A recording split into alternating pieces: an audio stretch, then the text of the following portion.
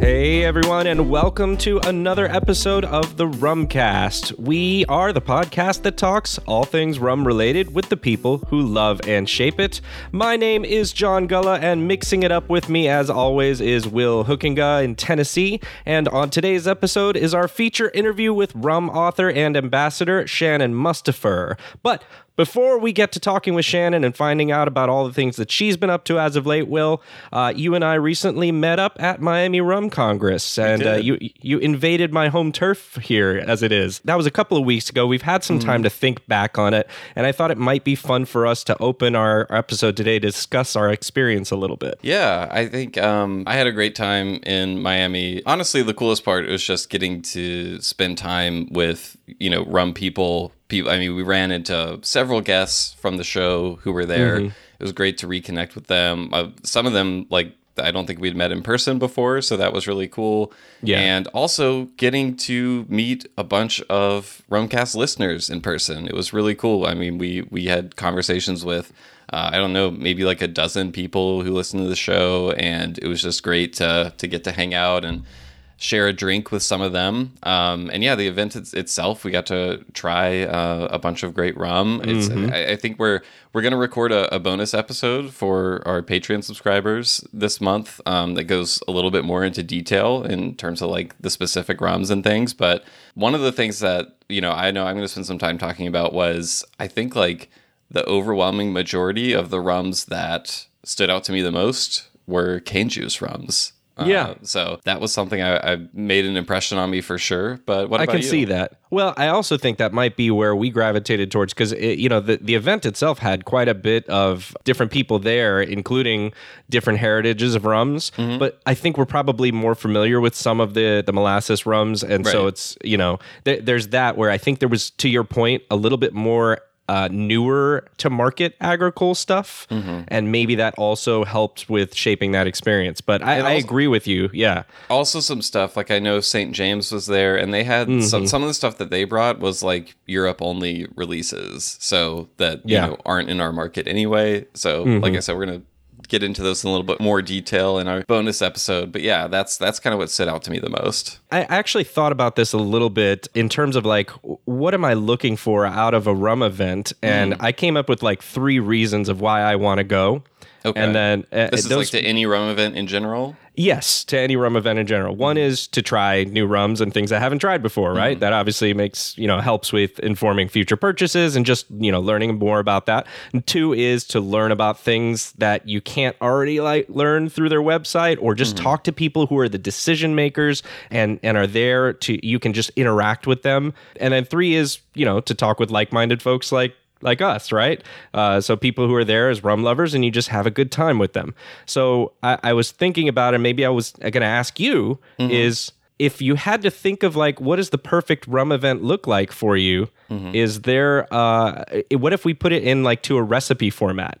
So if you had, like a cocktail? if you had to make a recipe for the perfect rum event, what would that be? Well, I love how, topical this is with our guest on this episode. So nicely done with how you framed this up. I think I try. If I'm going to think of like the recipe, the first place where my mind goes is to just structure something based on like the classic daiquiri recipe. Okay. Yeah. So I'm thinking like 2 parts and then 3/4 parts, and then either 3/4 parts or like 1/2 if you're using like, like a rich syrup. Like I know you like to do it in your daiquiris. I do. So I would say, just like with a daiquiri, how it's 2 parts rum, I want 2 parts to be just about trying different rums. So, I want the emphasis of the event to be on the liquid itself. Right. Like education and stuff like that is cool. And obviously like a through line of the whole thing is getting to, hang out with other rum enthusiasts. So that's just kind of, goes without saying. But I would say 2 parts, the rum itself. So I want lots of different brands present there. I want to be able to try stuff that I, is harder to access or maybe is newer and that sort of thing. The 3/4 part, I will say I would like it to be rum focused education. So this would be things like presentations about rum production itself or styles of rum, or maybe even things having to do with cocktails, getting the bar world involved there, but stuff that's very focused on rum itself. And then the last part, I'll do a half part of richly constructed industry focused education, because okay. I think Miami Rum Congress, I think the kind of event programming was mostly like industry focused stuff, which I think is good. Like I thought seminars. It was all interesting, and that's how it's marketed and everything. So, but I would love. I like all that stuff. I just want it to be like a little more condensed section of the whole selection of stuff. So that's why I'm saying like it's a half part, but it's like the 2-to-1 ratio syrup. It's like heavily concentrated. Like the stuff that's packed in there really delivers. So that's how I think about it. 2 parts just about rum and trying rums and going up and like talking to the producer as you try their rums. 3/4 parts rum focused education, half part industry focused education. That's how I'm thinking about it. What about you? Well, first of all, I love how much thought you put into that, because I was you give me a prompt. I'm gonna go all the way with it. Good. Well done. I think it's got to be so difficult as a person putting on an event to try to cater to all these different people. Like you mentioned, industry focus and then other people. And I think that Miami Rum Congress was able to do that. When I was starting to think about this, that's partly what prompted my thought process was like, how would I want this event for me? But I also want it to be a successful event for everyone, which is a really hard thing to do. So I'm going to be honest. I used the DAC model as well. Oh, okay. But since you did it, I don't want to copy you now. So I'm going to on the fly here move to a different one. And we're going to go with more of like a rum old-fashioned model here. Oh, interesting. And so, like you, I'm going to use rum as the base. You pretty much stated it well as I would state it, which is it's really important to nail the rums that are going to be there, and the right mix of those is incredibly important. Just like picking the right rum for your rum old fashioned would be really important to what your end drink is going to be. So that has to be the focus, right? But I will say in a rum old fashioned, you know what really does get me going with a rum old fashioned? If it has the right ice cube and it has the right glass. Oh yeah, the ice cube is huge. Yeah, it's a huge deal. You can't just be getting like the cubes out of the freezer, tray or whatever that are all cloudy, and that totally ruins the experience. And I know because I've done that at home on many occasions because I'm too lazy to make it right. But so I would liken that to the venue itself, right? The venue that you're putting on. The venue is the ice? Well, in a way, I think the venue is the glass. Maybe than the ice, but it's also about the structure, as you mentioned, right? I didn't even think about the venue. I like how you're bringing different variables to this than I did. Yeah. Well, you mentioned all the things that struck you from Miami on Miami Beach, and that's just one small part of Miami. There's a lot of different places in Miami that can be very different, but that vibe was part of the event, right? So it's where are you doing this event? What city? What part of the city? And what place specifically, right? Because you can have a place that's kind of slightly too small, and then it's crowded and noisy. You can have a place that's slightly too large, and then it might look empty. And so all of that's really important, I think, to thinking about your end model and how you're making that work. Yeah. The last piece, which I'll go back to the rum old fashioned kind of thing for, is I think I'm going back and forth in my head here with this.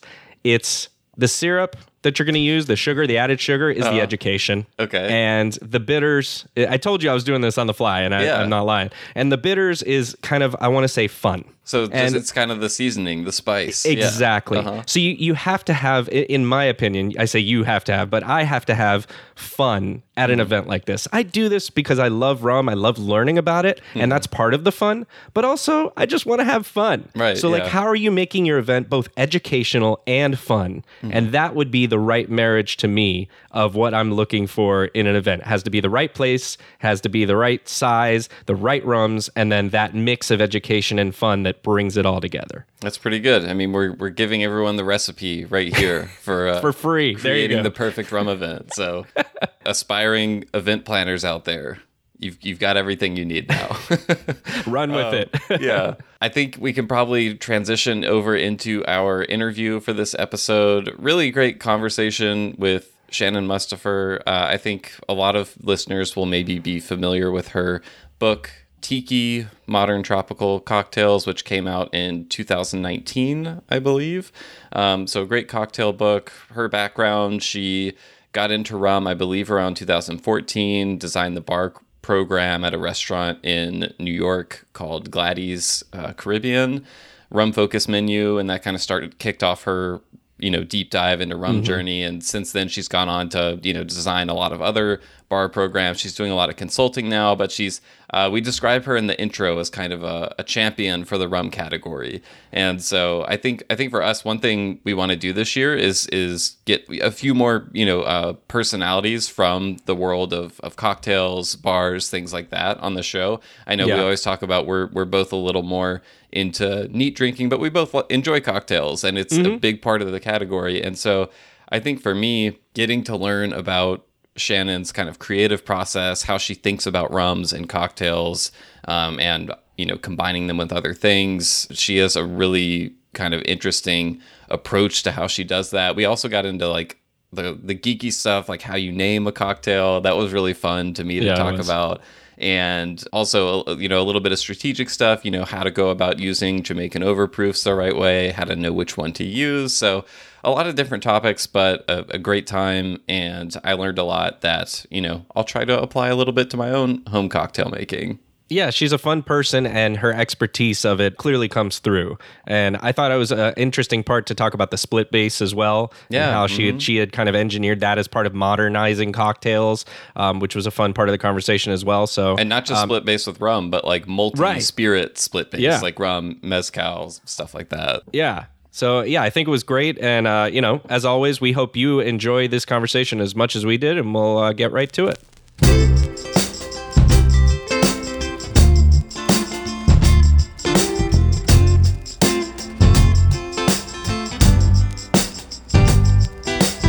Rumcasters, do you want an easy way to stay informed about what's new in the rum industry? If so, check out therumlab.com, where you can stay on top of everything going on across the rum world right now. From their detailed infographics that dive deep into individual rum expressions, to their weekly rum newsletter, to live streams with leaders in rum, there's always something new to learn. Plus, you can get all the info on their annual rum events they put on across the United States, like Miami Rum Congress, New York Rum Fest, Chicago Rum Fest, LA Rum Fest, and San Francisco Rum Fest. So visit therumlab.com and sign up for their newsletter now so you don't miss anything that's happening in rum. That's therumlab.com. Now back to the show.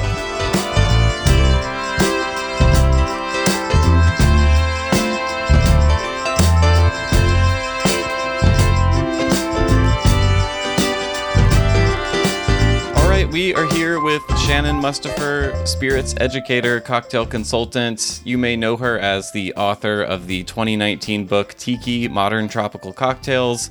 One of, I think, the best champions for rum we have out there right now. So welcome to the show, Shannon. It's great to have you here. Thanks for having me. And I like to think I'm a rum champion, but I've noticed a few folks popping up in the past year that are doing an awesome job with that too.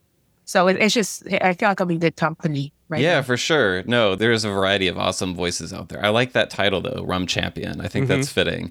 Definitely in the pantheon, for sure, of rum champions. Yes. The pantheon of rum champions, yeah.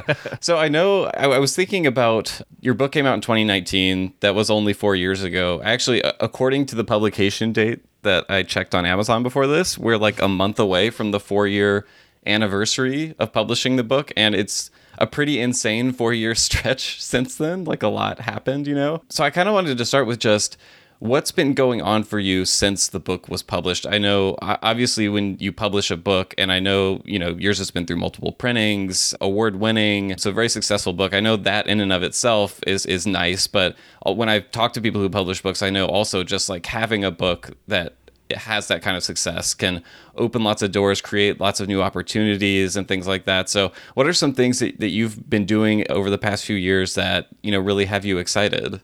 Yeah, I mean, when the book came out, it was actually delayed by a year because the publisher in the process of undergoing an acquisition. And so they were changing ownership so that the release back. But I think it was good because when I started working on it in 2016, there really wasn't much of a market or appetite for rum or tiki cocktails. And so I think the delay actually served us in that by the time the book came out, there's at least one tiki bar in every major U.S. city.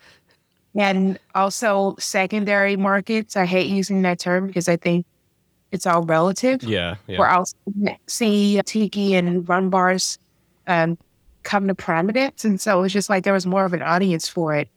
And it, as you alluded to, it opened up so many doors because I think people were excited to see a new voice on tiki and rum, whereas prior it had kind of been, dominated by a few figures like Jack Beachrum and Martin Kate, great guys. But I think people were really like, oh, wow, a woman wrote this book, a person of color wrote the book. And it's just like not what we were expecting. But it, on one hand, definitely acknowledges tradition, but also kind of points to different ways to look at the genre. I think people are really excited about that. And so subsequently, I've been able to make a living as a consultant. And, I'm no longer attached to a bar program. The bar I was working with prior to the pandemic, unfortunately shuttered. I know, but, yeah. I've been able to do at least like 2 programs a year, give or take. And there's one coming up that I'm really excited about. It's a rum bar in Brooklyn. And the owner already has a rum bar and I helped her work on 2 years ago, but this one is going to be like 2.0 with like a sick back wheel, proprietary pours, private barrels and stuff like that. But yeah, I've been consulting, giving seminars. Like this afternoon, I'm in Miami to present to Tiki by the Sea Alumni Weekend. And I've also been able to work on some product creation. Yeah. So I have a rum that's coming out. No way. Oh, cool. Yeah. Very limited allocation, a little under 1,000 liters initially. It's called Tiki Blend. Their first expression is Cash Drink. It came out in 2020 and went double gold in San Francisco. This one is proofed a little lower and meant to be more cocktail friendly. And yeah, we started working on it 2 years ago. The first shipment just arrived in New York this past Friday. And when I look back on the process of creating that blend, I realized that it's basically what I always wanted Smith & Cross to be. Like Smith & Cross is like my gateway drug in the rum. Right. I didn't reach that high. And I always loved having old fashions with Smith & Cross. And I didn't know why I liked it that much. And then later I was like, it's higher proof. Yeah, that helps. But the story of taking pot still Jamaica rum and blending it in proportions that recall the earliest experiences that people had with aged rums is something I've always resonated with. And the Myrtle Bay Tiki Blend, I think, is my opinion on what that style Jamaica rum is as it pertains to like the early stages of mixology in the 1920s. Okay, wow. What was how many iterations did you go through to arrive at that final blend? I mean, it's so interesting just to think because, I've read a lot about your approach to creating cocktails and things like that, but, creating a spirit, do you approach it, what do you look for in terms of what you're creating? And I'm imagining, are you thinking about how this will be used in the bar? I'm guessing you bring that to it, but I'm just kind of curious about what your creative process was like for, okay, I'm going to do a rum. What are steps 1 through 5, Well, thankfully, we had some good liquids to work with, that had already been established prior. So Myrtle Bay, it's not a distiller. They're a merchant blender, and they work with Skier and Maine Rum Company. They were able to give me some samples to play with that were pretty good to begin with. I didn't really have to give a ton of input apart from saying, I like this one, I like that one, I like this one. And I think that they're pretty good at what they do over there, yeah. Yeah. So the work was pretty much done. I want to acknowledge that. But it was more about me pinpointing what I think is special about pot distilled Jamaica rums that I didn't see represented in the market currently, and coming up with a bottling that would capture that. So in regards to my creative process, I like to kind of think like a chef, right? Where the last bite should leave you wanting more, right? Like, it's one thing to make something that tastes delicious off the bat, but to keep you engaged throughout the tasting experience and then to have you feel more satisfied at the very end is the goal, right? If you're a good chef. And I kind of treat cocktails as well as spirits the same way, where I'm looking for the beginning, the middle, and the end, the journey, right? Like I've sampled spirits where the nose is really good, but then it just falls off and I'm like, I feel stranded. I'm like, what happened? I feel catfish because I'm get X and then I just got left on the side of the road. Like, where did you go? You know what I'm saying? So you betrayed me. Yeah. You know, the nose that's going to signal what you're going to experience in the palate. And then the finish that lingers and kind of leaves you curious about like, well, what just happened here? I want to go back. But there's a lot more I know we want to dig into with like your love of Jamaican rum and creating mixed drinks and cocktails. But before we get too far away from the book, I also wanted to ask, you mentioned you would start thinking about the book in 2016. So I was curious to know then, did you have an initial aha moment or inspiration thinking about when you wanted to do this? Or was there something that you said, this is the reason I have to write this book? Well, I'd like to say the devil made me do it. The best origin story, yeah. No Effects is the gentleman that shot the book. And I met him through a mutual friend / colleague, Nicole Taylor. She had just published her book. He shot it. And she invited him to my birthday party. And this is like maybe in 2015 after Gladys had been open for maybe a year. And at that time, he was seeking opportunities to shoot drinks to kind of add that to his portfolio and, you know, and what he could do for work. And so it's really funny. Nicole is hysterical. She predicted that we would, you know, clasp hands and, you know, ride off the sunset together. But she's like, you guys are going to love each other. Right. And after that meeting at my birthday, he's like, hey, I want to do a test shoot. And I was like, great, let's do it. And it went really well. Image just looked great. His agent loved it. And at the time, he had just finished Art of the Cheese Plate. Oh, cool. And the visuals of the book were a bit of a departure for Rizzoli and a little edgy and funky. And they loved it and it worked. It was selling really well.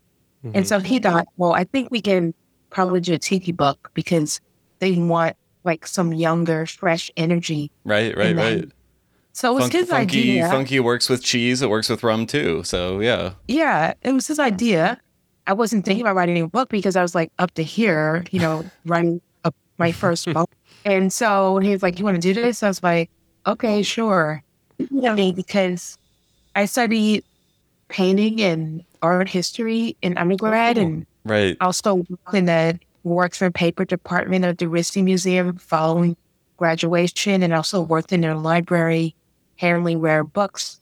Oh, that's super cool. Ooh, we need to talk about that later too. Yes. I'm a rare books fan. Always like the best publishers in my mind in regards to what they featured as well as how they made their books. And so it's like, Rizzoli? Yes, of course.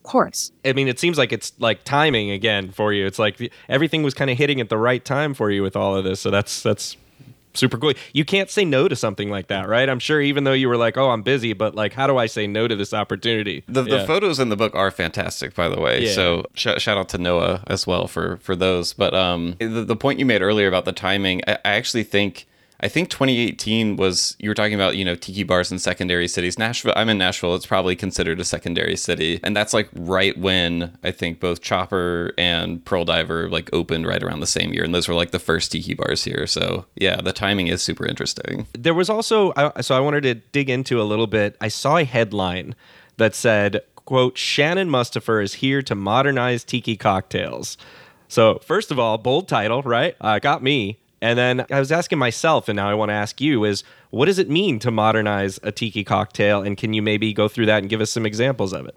Yeah, I mean, I always look to Don the Beachcomber as an exemplar of how to build a drink template and how to be a little no-holds-barred about it. And so whenever I'm thinking about a drink, I'm like, well, what would Dawn do? You know, almost like what would Jesus do? Right. You need the little bracelet, WWYD. Yeah, messing up the letters. Or maybe a hat. But, yeah. If Dawn had access to agave the way we do now, why not? And I think like one of the triggers to pursue that path was I wanted to make a Mai Tai, that's a Trader Vic drink. And I blended mezcal and rum in this tablet, and I call it Strangers in Paradise. And it was like the first time that I considered that a tropical drink didn't have to consist of rum primarily. Like you could basically use whatever you want. As long as you have balance and layers and clarity that can kind of like surprise you. I think that when he drinks, the element of surprise is like the big thing, right? Because you get either like this elaborately garnished and presented thing, and it looks a certain way, and then you taste it, and it's not what you thought it was going to be, but you still like it. Like, I think that that's really the guiding principle behind making a good tiki drink. And so by modernizing it, it was more about just bringing in ingredients that I'm certain Donna Beachcomber would have utilized if it was available, right? So that, as well as, using modern techniques, like sous vide, fat washing, basically using all the tools in the modern bar to just like pack as much flavor and use quote unquote unusual juxtapositions where, reading the words in a page, I'm like, necessity. Yeah. It's here, and then I show you what it's doing here. So it's like, I didn't know you could do that. And it's like, yes, you can. Yeah. Those are the drink, like, as a bar customer, when I go to bars, those are the drinks that I gravitate to, that I want to order, where it's like, I never would have thought to combine these. This is something I wouldn't make at home, And so, yeah, I love going out and seeing stuff like that. I was going to say, I read your article on split-based cocktails, actually. I'm not as much of a cocktail person. I'm more of a rum neat drinker. But as Will knows, and people who listen, but I like to try to experiment a little bit. And then, of course, anytime, as Will's saying, I get to go to a place that serves drinks like that, I love to try to partake so I can experience that with what I definitely cannot accomplish at home. You outsource the expertise. Yeah, exactly. Yeah. But yeah, that article on split-based cocktails, like what you were talking about, mixing a mezcal and a rum agricole together seems fantastic, and something that I personally haven't experienced at all yet. I was going to ask if you could follow that up by talking a little bit more about how you explore using a split base, and maybe sometimes when you shouldn't be doing that in certain drinks, which I have no idea how you would determine. Well, the split base, there are a few examples outside of tiki. We're talking about like punches primarily, where maybe you'll see things like cognac and gin or cognac and rum. And the notion there is that one of the spirits is kind of like providing the foundation, and the other spirit is providing like the accents, right? Be it the aroma to finish or something like that.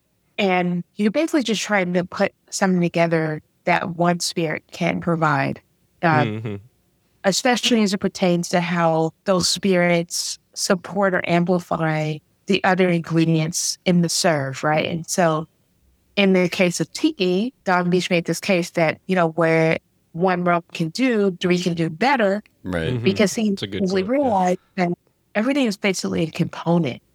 And one of the things that I've been kind of thinking about of late is that when people look at our bottle of rum, they think it's one liquid, but it's all components. For the most part, it's probably a blend of pot and column still at minimum. And then you have different ages of liquids in the bottle. So it's like people think it's like a liquid, but it's like, no, it's multiple liquids in one bottle.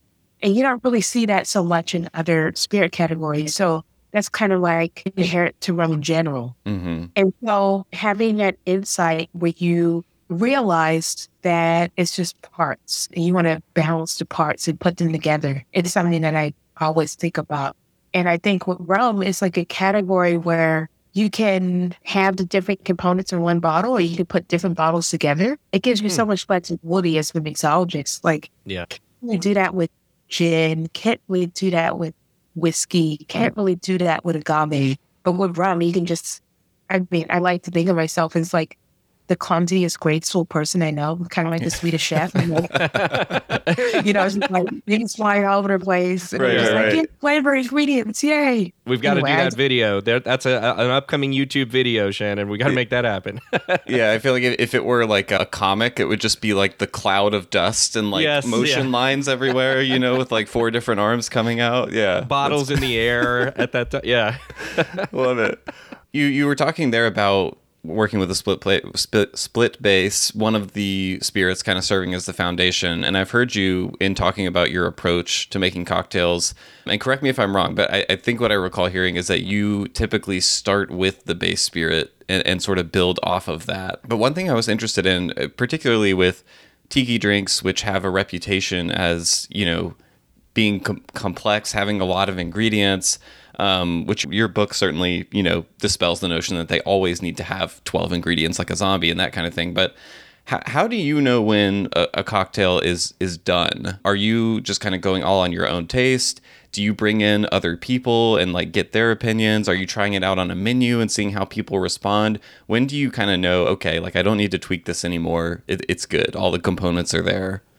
It depends. I typically can get it in about 5 or 6 passes, and I usually involve other people, be it a client or, in the case of my book, when I was like in the last phase of testing the last piece, I had friends who were bartenders, friends who were lay people come in. We had like tastings a couple times a week, because I didn't think that just because I liked it meant it was good. I needed other feedback and how that was coming across, because, I have my palate, but there's like a range of palates out there. And I was trying to find something that could appeal to as many people as possible. Yeah. I mean, there's so many things that go into a successful cocktail, right? It's not just the recipe or the ingredients. It's like the appearance, the glassware, the garnish. For sure. So there's always like this kind of like revision process around like, maybe it should be on ice, maybe it shouldn't be on ice, maybe I need to change the ice, things of that nature.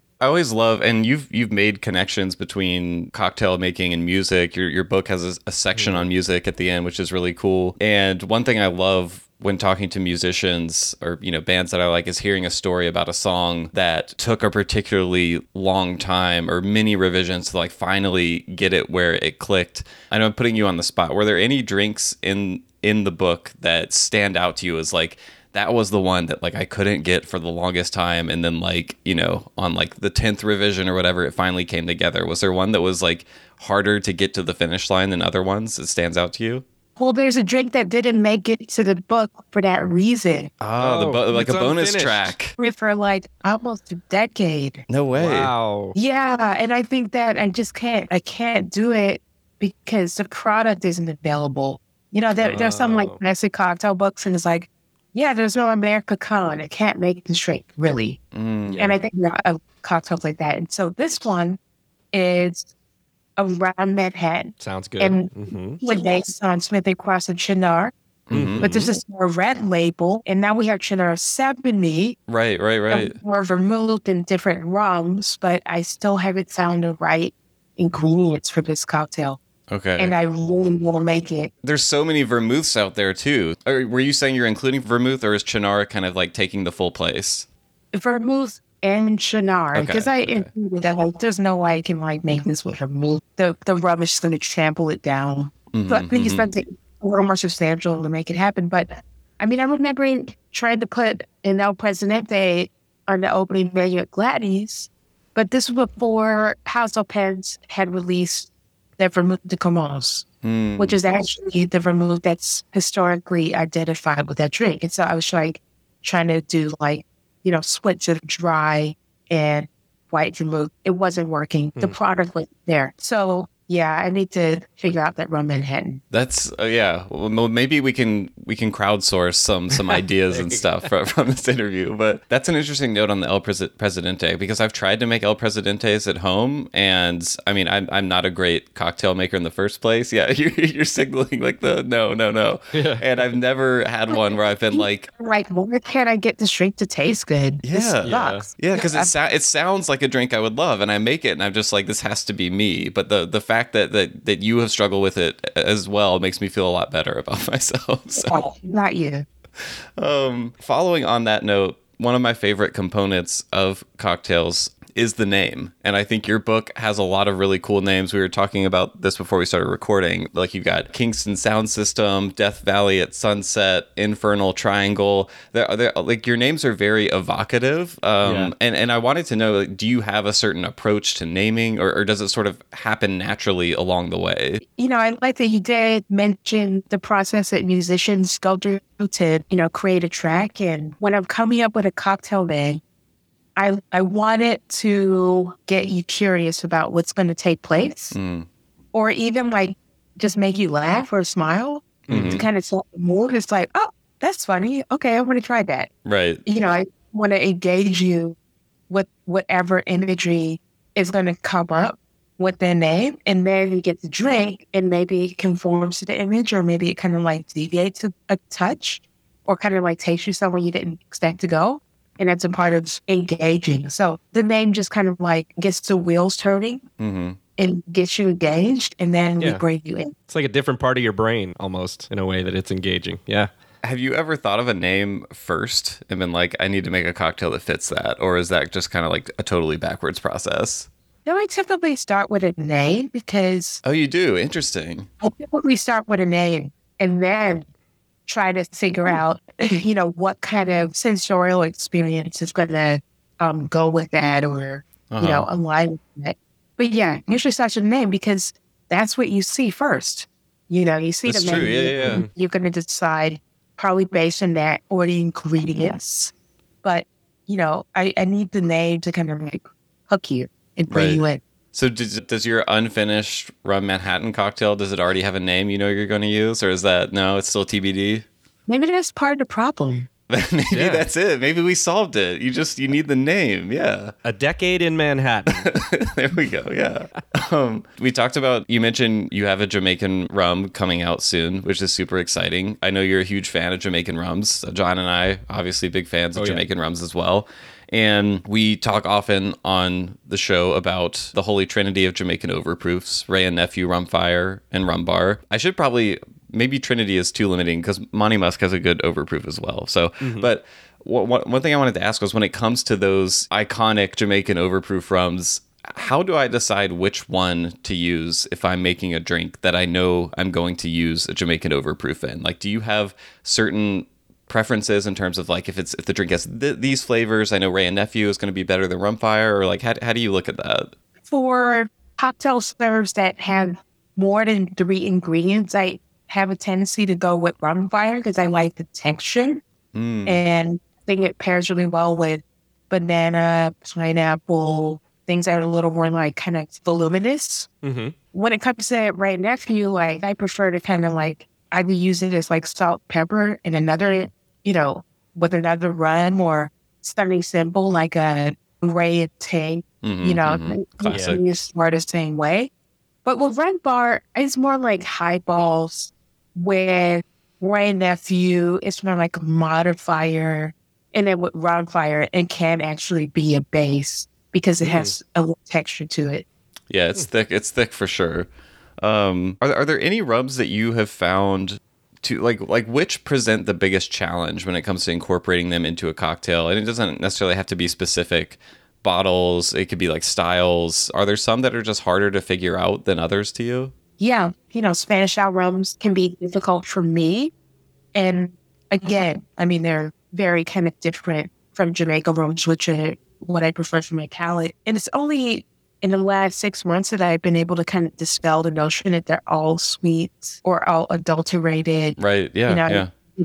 A seminar with Ron Zacapa and also did a deep dive into Dos Plateros. And the impression that those rums are sweetened, they're not. They're Solaris style rums that have basically been moving to barrels, for 20 plus years. And the barrels and the liquids themselves are just kind of polishing each other and kind of giving it this sheen that I thought was sugar. It's not. It's just the liquid has been able to kind of mellow out in a way that makes it great on its own. I don't know how to mix with those rums. I would like to figure it out because I think the best way to get people to enjoy a rum is to put it in a cocktail. But sweeter liquids are difficult for me because I have a drier palate. And the way that the Spanish style rums tend to get proofs are a little lower. Again, not my preference. When it comes to, I prefer 50% ABV and above because I think it just punches through the build. So Spanish style rums are kind of like my final frontier. And I never wanted to hate on it altogether because it's a huge category, right? Well, it's a huge category, and it's also one of the more accessible categories for most consumers initially. Yeah. Like Bacardi, were it not for them, I don't think that there would have been much going on with rum cocktails during Prohibition and subsequently during Tiki. I think, I mean, they were synonymous with rum for a long time. You didn't ask for rum, you asked for Bacardi, right? Right, There's plenty of people who still don't, they order Bacardi and Coke or whatever, and they don't necessarily know that it's rum. Exactly. So it's I think they saved the category from falling off the cliff because after Punch fell out of favor and bars started moving to single serves, gin was taking up a lot of market share. I think Bacardi was trying to formulate something that would compete in that market where there was more demand for, quote, light, clean spirits. Right. But outside of that, it's what did people have? They had, Jamaica rums, which are a little too burly to fit into the cocktail templates at the time. And then that was basically it. So, yeah, it's kind of ironic. It's I don't know how to mix with Spanish rums, but Spanish style rums were the ones that were the first mixers in rum cocktails. So yeah, it is interesting. And I mean, they're also, many of them, as you said, are very approachable for people who are newer to it, which you would think would make them easy to incorporate into cocktails. And I think they can be, but I think if you're going for more complexity, I find that those rums can get a little buried in cocktails a lot. Right. As you were talking about, the 50% and above can be helpful, and that can sometimes be hard to find in that category. But yeah, it's such a wide category. And I think one thing John and I have talked about a lot is, so often people just think, big column still rum, no flavor. It's not yes, a lot of the rums are lighter, but it's not as simple as just saying they, these rums are flavorful, these rums aren't flavorful. I think there's a lot more to the story than that. Although, yeah, it is interesting. I think some of those brands you mentioned, that was surprising to me when you said that some of that is all just from the barrels that they use, because I've had those brands and it definitely, tasted like more than that to me. But I also think that's part of the problem with the whole discussion of sweetening and rum is we use terms like sweetening, or people say dosage, and it all just gets kind of lumped into this mental image of all these brands are just pouring, sugar, packets of sugar into their rums, which isn't necessarily the process that actually takes place. There's different approaches to how that happens. But anyway, yeah, that category, there's a lot going on in it. And I think it gets oversimplified a lot, especially with nerdy rum conversations. Shannon, there's a, Well, I was going to say, I just think that, I was kind of guilty of this. Spanish rum kind of gets a bit of a bad rap, but it's something that I want to spend my time kind of revisiting and getting a better understanding of, and to not be as dismissive, right? Yeah. Because, I think a lot of purists. Yeah. I won't. The air quotes came up. Yeah.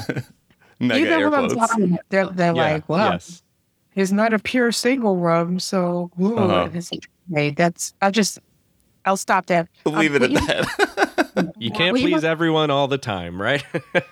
So, Shannon, there's a fairly new show on Netflix called Drink Masters, which is a competition of professional cocktail makers, mixologists.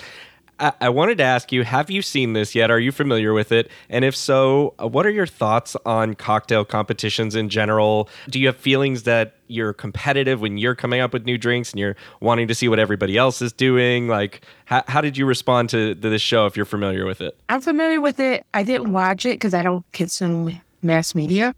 Okay. Probably a good choice. Yeah. I got TV 15 years ago. 15 years, nice. Remember I'm in a hotel, the TV is like right there and I never turn it on. I just... You like throw a blanket over it just in case? She doesn't even see it. I didn't watch a show. I saw like trailers and I know some of the people that were involved in it. Okay. And we have various types of feedback regarding their experience. I think that the impressions I gathered was, that they wanted a show. Right? So that a certain way and be presented a certain way for the camera. And we see the camera with Instagram too. Oh, yeah. Yeah. So it's like the drink can look great, but it can be like whatever.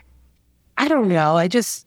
I'm not into the flash. I don't look at what other people are doing apart from like maybe on Instagram and get ideas from garnishes. But when the builds, I prefer to just kind of refer back to classics, like before I got involved in bartending, I had the Jerry Thomas guide, Tom Bullock's book, Cocktail Bill Boothby, I just feel like they had it figured out.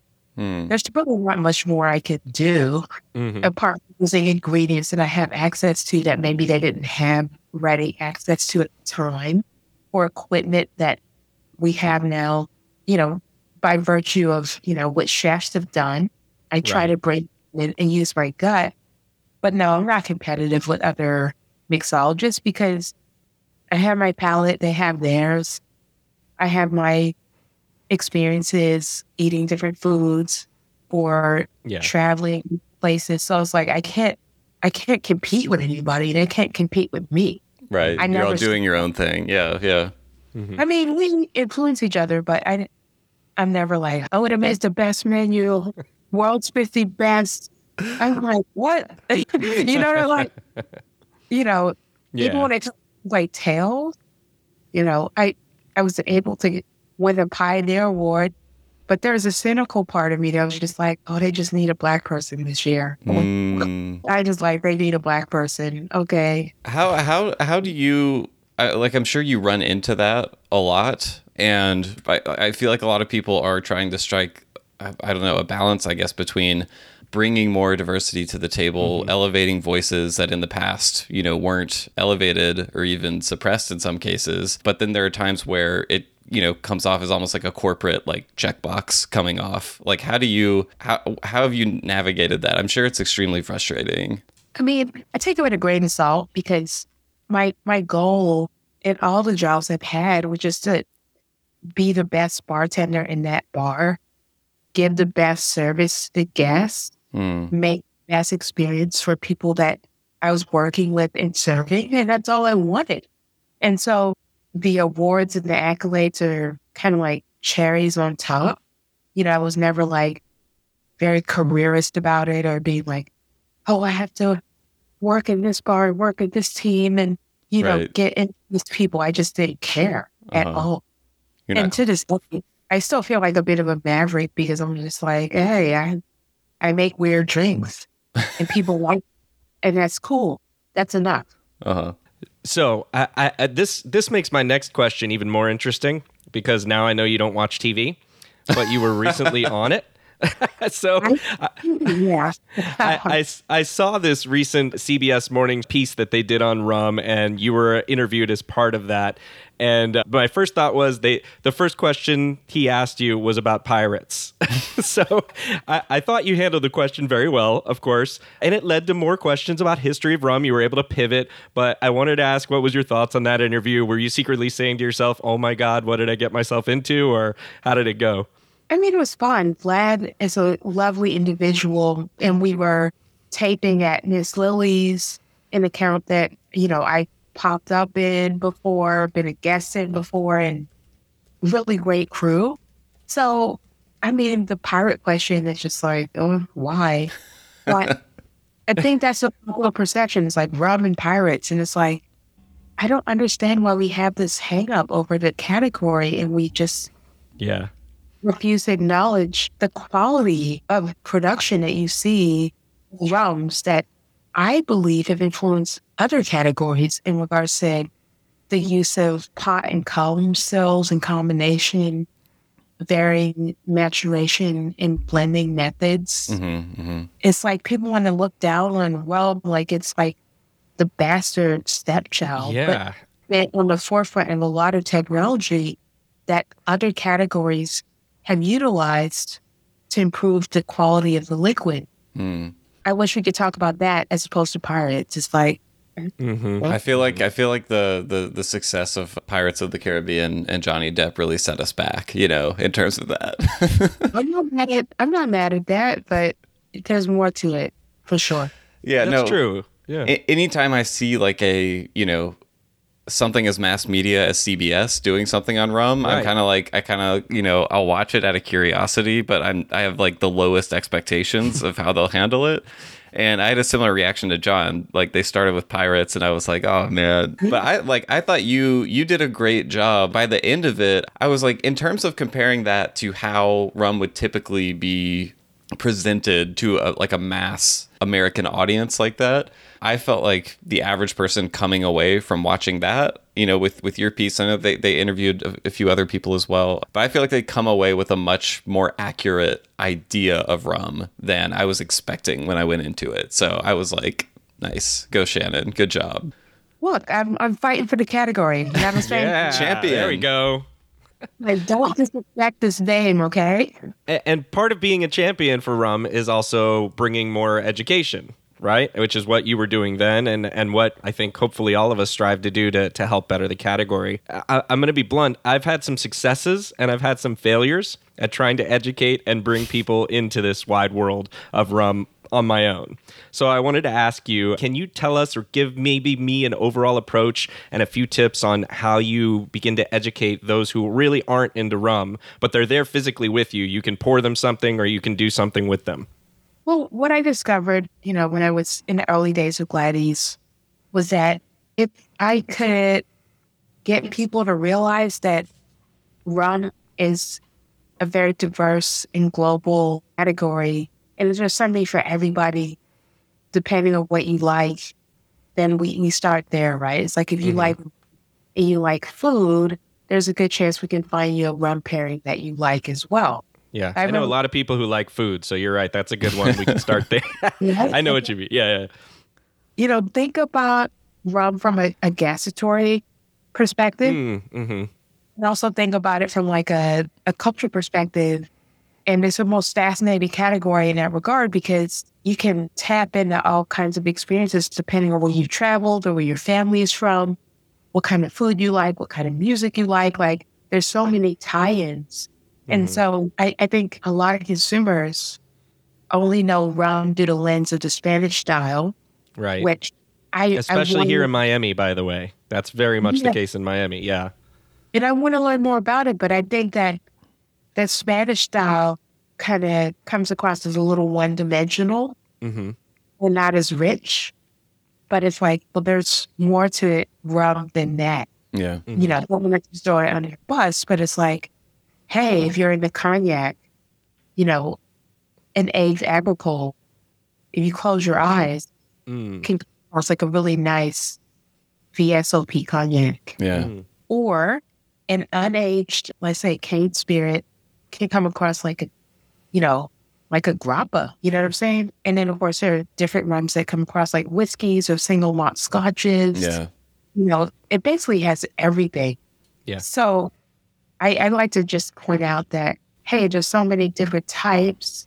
Some people find it confusing, but I see that as a positive attribute because the diversity and the flexibility of the liquid, it's unmatched.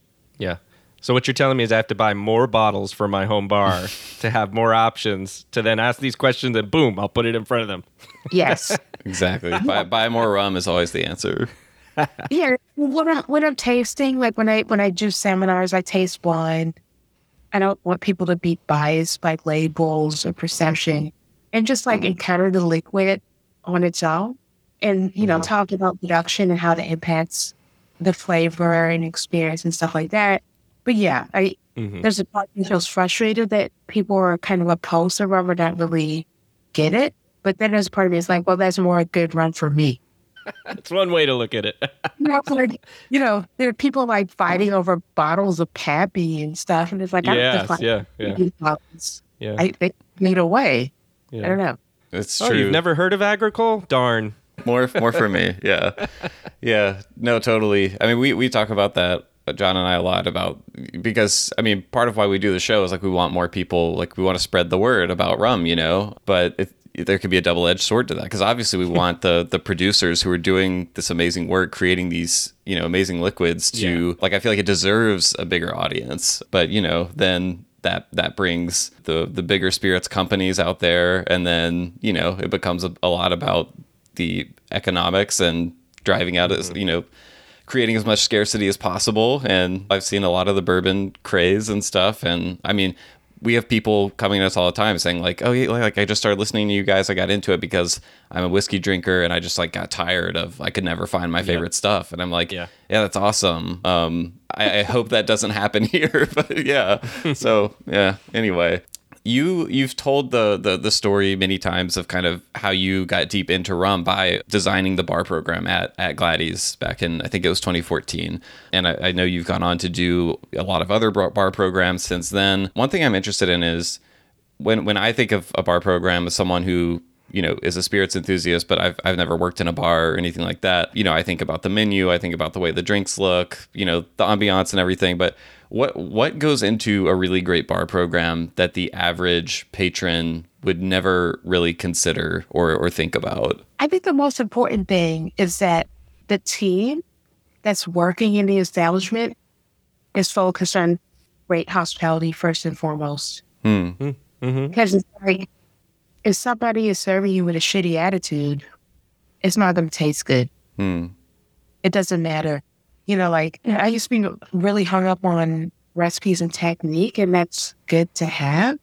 But the first and foremost concern should be that the operators are treating the team in such a way that they're feeling inspired and engaged, and they want to convey that to the guests. They really like being there, and they want to make sure that everybody that comes through the door feels the same way and gets to experience what's good about the place, right? So it's like, yeah, it's about hospitality. That's the number one ingredient. And it's good to hear, because I'm good at that. So I think I could walk. John just needs to learn how to make drinks now. Yeah, maybe if someday I can get the other part all in line. We can have something going. Shannon, as someone who travels and consults with bars across the country, have you been in a position to note any regional preferences within the U.S. for how people prefer their cocktails or what they tend to prefer? I mean, I guess obviously here in South Florida, as we kind of already alluded to, there's a heavy Latin American population and many culturally diverse people here. But in other parts of the country, it's going to be different. So have you noticed that as you've consulted with people? Well, one major distinction I noticed is that on the West Coast, in California in particular, there seems to be a little more interplay between kitchen and bar in regards to the use of seasonal ingredients. And then on the East Coast, in New York in particular, I think cocktails tend to be a little more spirit-focused, a little boozier. It's cold over there. You gotta get through the winters. You need the stronger drinks. Yeah. I think it's the weather, and just the way people consume. Midwest, I think the palate can skew a tad sweeter or bitter. Interesting. And then as far as the South goes, I think it's a little fruitier in terms of people are using as modifiers. Yeah.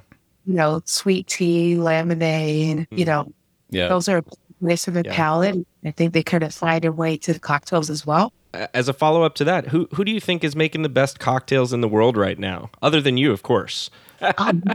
Well, I'm a big fan of Julia Mimose. Okay. She's based in Chicago and runs a bar at Comico. Okay. And is also listed on Starbucks Reserve. Wait, what is Starbucks Reserve? So Starbucks Reserve has bar programs where they're using coffee and bitter aperitivo. Oh, okay. Really? And she designed, I don't know all the locations, but I know she at least said Chicago's locations and maybe more.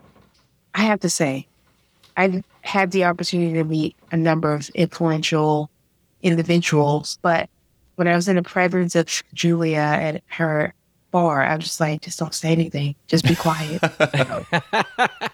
Just What was it about her approach that kind of put you under that spell?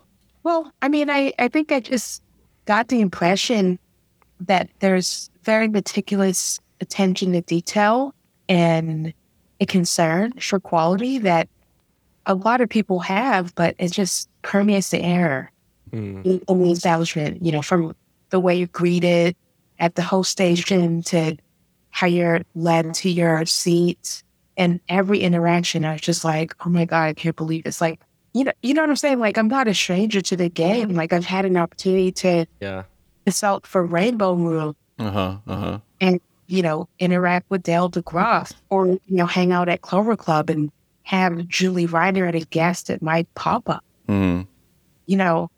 But I was just like, oh my God, I don't care. Like, this is like, okay. It's like, just listen as much as possible. Yeah. What did you say the name of her bar in Chicago is again? Kumiko. Okay. Add that to my Chicago list. What is something most I was going to say home bartender. That's probably not even the right name to use. Someone who is not a professional who's making cocktails at home. What's something that most people don't do in those situations that you think would immediately make many of their drinks taste better? Maybe an aspect they're not considering, or anything like that. Yeah, I think that maybe like the two biggest things is like fresh juice and ice.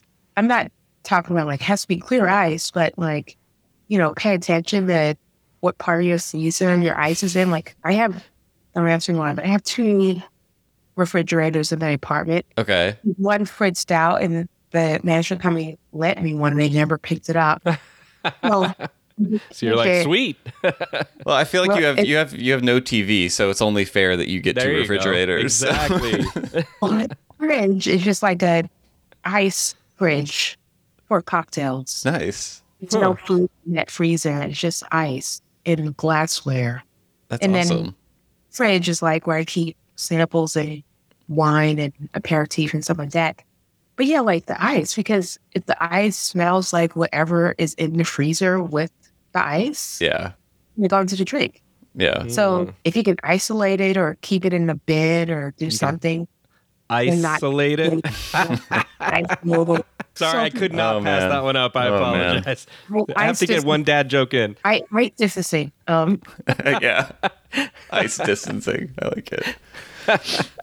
So one thing we haven't really talked about yet, but that I know you spend a lot of your time with, is you're integrally involved with both Women Leading Rum and Women Who Tiki, which you founded in 2018. Can you talk a bit about both of those efforts and where they are now and where they're leading? Yeah, I can talk about Women Who Tiki because I just popped up last night. That came together very organically. I was planning to promote my book ahead of this launch. And when I was at the venue, which is now closed, unfortunately, due to COVID, I realized that Danny DeLuna, who's home bar girl on Instagram, lived across the street. And I was like, nice. wait. I was like, okay, well, can I bring Danny in to help me with this so we can like collaborate? And then as she and I were talking about the event, I was like, wait a minute. The other week I was hanging out with Chelsea at Mother of Pearl and we made this really cool cocktail called Warrior Princess. And I was like, yeah, and I popped up at this other venue with Taylor Sproul, and I was like, why don't we just make this a group effort and like have it be like a team thing, like rock it out? And it was nuts. There's something about the Women Who Tiki pop-up. It's always fun. It's always booked. Like if it's a ticketed event, it usually sells out within like 15 minutes. And the vibe is always like, just like, I don't know. I think people are like, oh my God, Women Who Tiki, that's great. And I'm like, okay, well, there's a lot of Women Who Tiki. I'm about to try to come up with this. But still, I think people are really encouraged and inspired by, seeing a group of women working together and what they perceive as a male-dominated field. I don't see tiki as male-dominated at all, right? I mean, you look at people like Marie King, who's now taking over Donna Beachcomber. Hello. But people like it. And I like to say, girls just want to have rum. And it's just a fun, catchy name. People dig it. And what I have enjoyed about it is, giving bartenders a platform to, run a drink that maybe they can't run at their bar because it might be a little labor intensive, but because it's only night, they can basically kind of go all out with it. And I don't know, it's always super fun. Yeah, I feel like I left Miami one day sooner than I should have because I missed the pop-up. That would have been great. I want to talk a little bit about what's next for you. You've talked about some of the projects you're working on, the rum you mentioned. But one of the things I loved in your book, there's a little anecdote where you talked about how when you were 5 years old, you jumped down a flight of stairs just to see what it would feel like. And basically, like, you used it kind of a way of describing how you've been wired to kind of seek things that are different, unconventional. That's kind of been your approach to cocktails. So what's kind of the next cocktail or flavor frontier for you? What are some things that you've been trying or experimenting with that you think people maybe haven't seen very much before? What are you excited about doing over the next 4 years, since we've been talking about the last 4 years? Yeah, the thing I'm really excited about is getting more involved in product creation. I did the RDD with Livewire, and that went really well. Right. I got one coming out, and I'm like, I want to do more of that. I want to, I don't know that I necessarily want to, helm a brand, in the same way that Ian Burrell has done with Opium. I don't know if I'm going to get that and right, but I've been reaching out to distillers and looking for people that want to do, special barrel picks or, create one-offs. So I kind of would like to carve this space where I can consult on creating products for brands that maybe need a special expression or a limited expression, and kind of see where that takes me. Because, I still make cocktail recipes, but I've always been, a spirit enthusiast first and foremost, because that's what, to me, the cocktails are based on the spirit. So I want to get into that, more education. I'm about a third of my time currently is spent on devising educational materials or giving live seminars. And I really love the past couple seminars I've been just I didn't want it. I don't know if you guys like Van Halen. That song Jump? I'm like, Who doesn't know Jump? Yes, definitely. I just feel like that, when I'm presenting. And that's my move right there. Nice. What are the last few seminars or presentations that you've done that you feel like that was amazing, like that went really well, like you're feeling that Jump vibe? Yeah, I would say it was September last year. I gave a seminar with Dennis and Rob in Long Island at Coastal Kitchen Bar. Oh, cool. It was kind of big. There was maybe 50 bartenders, and typically, my classes have maybe 30 people because I like it to be interactive with people. Feel comfortable to talk and comment on what we're taking. But it was a big room, and I was feeling really on fire, and I had to do this thing and then jump on a plane and go to San Francisco a couple hours after that. But it was cool. It was really cool. And I recently did one at Tiki Chick in Manhattan, also pretty cool, a little more intimate. That was with Ron Ziegler. But I feel like I've kind of hit my stride in regards to my presentation style and still giving myself room to learn more about product and get excited too. During the Zacapa seminar, I was like, oh shit, I had this all wrong. And I admitted that, to the class.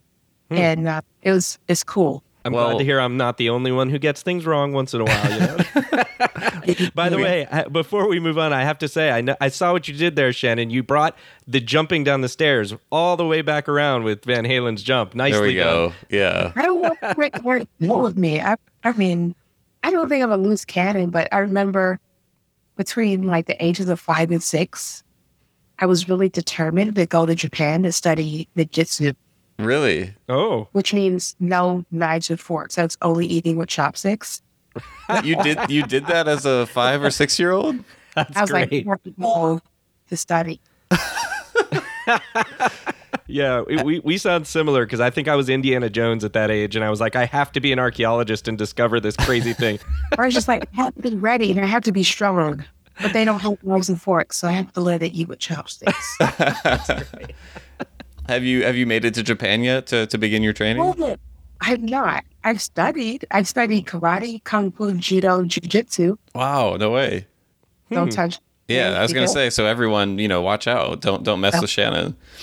Well, Shannon, we have sort of a jiu-jitsu portion of the podcast ourselves. It's the end of the show. We call our rapid fire round of questions. So lots of things coming at you quickly. Exactly. This segment is run by John. He's sort of the mastermind behind this, the master of ceremonies. Curator. I guess you could say the curator. So, we put 60 seconds on the clock. John runs you through a bunch of fast rapid fire questions. We always say it's optional, but no one's turned us down yet. So, but it's optional.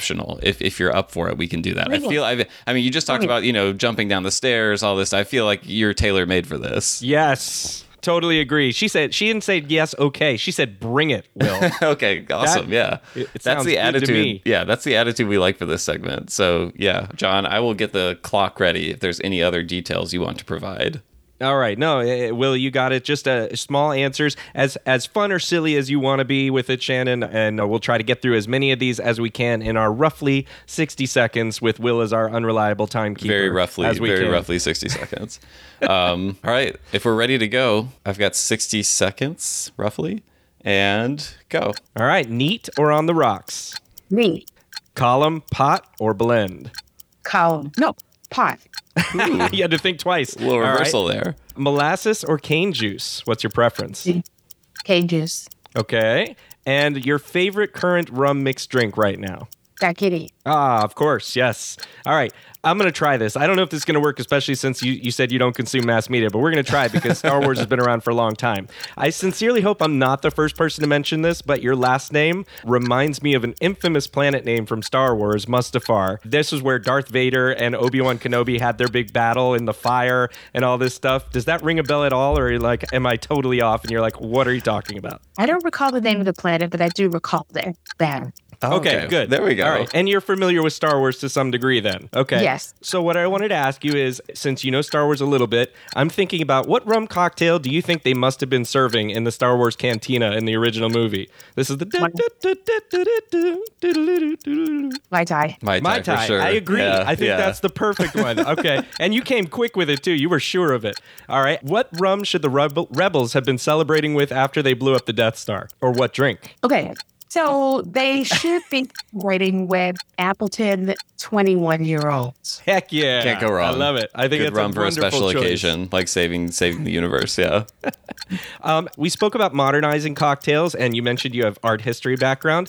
If this is the modern period with rum and tiki, are we going to have a postmodern period? Just like a tipped-over coupe with a spent lime wedge or something? I think so. I mean, I think that I look at tiki as a Baroque or Rococo phase. Ooh. It's like, Fragonard. Yeah. A little bit of Boucher, all this color and all this. I love it. Yes. The pastel colors. Yes. Yeah, just like a lot of extra. I think postmodern tiki is going to be like about 6 ingredients in that and maybe a little more spirit forward. Maybe a little more focus on culinary techniques to extract flavor. Instead of having so many items, just fewer items, but handled very deliberately in regards to how they're rendered and assembled. You've thought about this one a lot. I love it. Yes. And finally, your favorite martial art discipline? Aikido. Right. Excellent. Very nice. And I'm a 5'5". What I learned is that it's just about timing your interaction with the assailant. And if you're fast, it doesn't matter how big they are. Right. Get under their center of gravity. And as a woman, I have a lower center of gravity. Mm-hmm. So advantage there. I can't punch anybody out. I have no illusions about that. But if you swing at me and if I catch you and toss you across the room because I capture your momentum, you might decide that you don't have to deal with me anymore because it's too much trouble. That's right. Got to be nimble. I love it. Play to your strengths. Yeah. Excellent. Everyone listening now knows a skill set that you have that they did not know before. Right. So yeah. Don't mess with Shannon. Exactly. You don't want those. Well, Shannon, this has been really fun. Thanks for taking the time out of your day to hang out with us. Before we go, where's the best place for people to keep up with everything you're doing? How can they find you? Best place is Instagram. Just my first and last name. All right. Shannon Mustipher. I don't have a handle. I'm like, I don't have time for that. Yeah. We'll put links to that in the show notes. So everyone go check it out. We'll put a link to your book in there as well. If you don't have it, go definitely check that out as well. But Shannon Mustipher, thank you so much for educating us not only on cocktails and rum, but also the finer points of martial arts. It's been great. Right on. Well, John, it was a pleasure to hang out with you guys and get my Monday off to a good start. Awesome. Hopefully we get to meet in person and have rum again. I know. Yeah. We said before, you mentioned we were like ships passing in the night in Miami just now. So I threw out there, I think that's a great cocktail name. And, since you start with a name, I feel like maybe by the time our paths cross, you'll have the recipe all worked out and we can toast with that. That might be fun. I can get started on that. Yeah. All right. Awesome. Well, thanks, Shannon. Again, it was great to have you. Really appreciate it. Right on. Okay. Take care, guys.